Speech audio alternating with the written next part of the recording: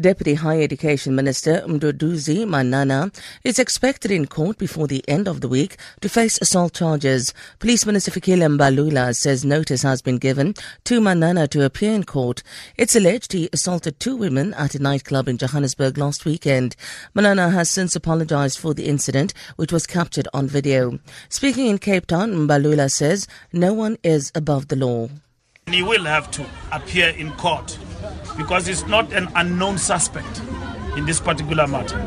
But we don't want to undermine the rule of law by undermining the aspects that need to be followed in the alleged matter. For now, we have acted swiftly in protecting the victim, and it is up to him whether he cooperates with the police or he doesn't. If he doesn't, we will find him.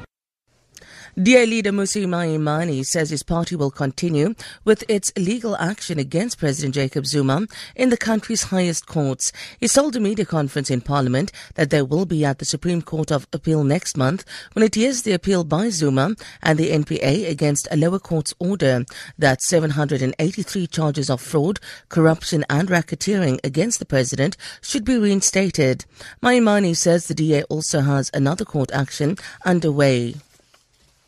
Those charges still stand, and therefore Jacob Zuma must defend himself against those charges. The DA, in fact, has also filed an intervening application in the matter currently before the Constitutional Court on procedures to be followed in impeachment proceedings against the President. This case forms part of a wider push to ensure that President Zuma, as well as future heads of state, are held to account. 8 people, including 6 children, have been injured after 2 vehicles collided with a jumping castle in Eindhoven Street in Delft. Emergency services say the children are aged between 3 and 7. They have been taken to hospital for treatment. The incident is being investigated. FBI agents have seized documents and other materials from the Washington area home of Paul Manafort, U.S. President Donald Trump's former campaign manager. The raid was part of a special counsel's investigation into possible Russian meddling in the 2016 presidential election. It was conducted without advance warning, a day after Manafort met with staff members of the Senate's Intelligence Committee. The BBC's Rajini Vadayanathan reports. Reports say the raid happened before dawn, unannounced, a few weeks ago at Paul Manafort's residence in Virginia.